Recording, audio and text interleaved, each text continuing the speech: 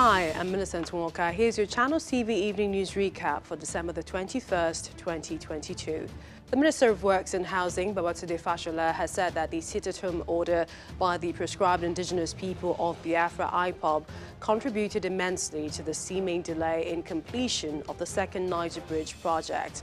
Mr. Fashola made this disclosure when he appeared as a guest on Channels Television's breakfast show, Sunrise Daily.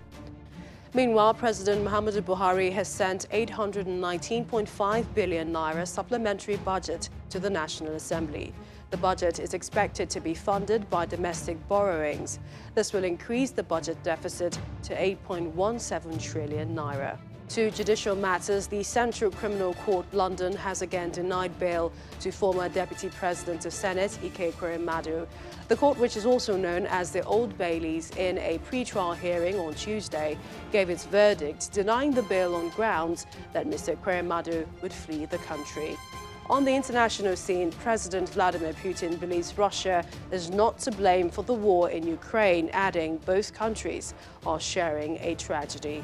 During a televised address with senior military officials, the Russian president says he continues to see Ukraine as a brotherly nation. And in sports, France star Kylian Mbappe returned to training with Paris Saint-Germain on Wednesday, just 3 days after he ended up on the losing side despite scoring a hat-trick in the World Cup final. The 24-year-old cast a despondent figure in the aftermath of France's loss to Argentina, led by his PSG teammate Lionel Messi in a penalty shootout, despite his goals twice bringing the 2018 champions level. And that's the Evening News Recap. Visit channelstv.com for details on these stories and more. I'm Millicent Walker. Thank you for watching.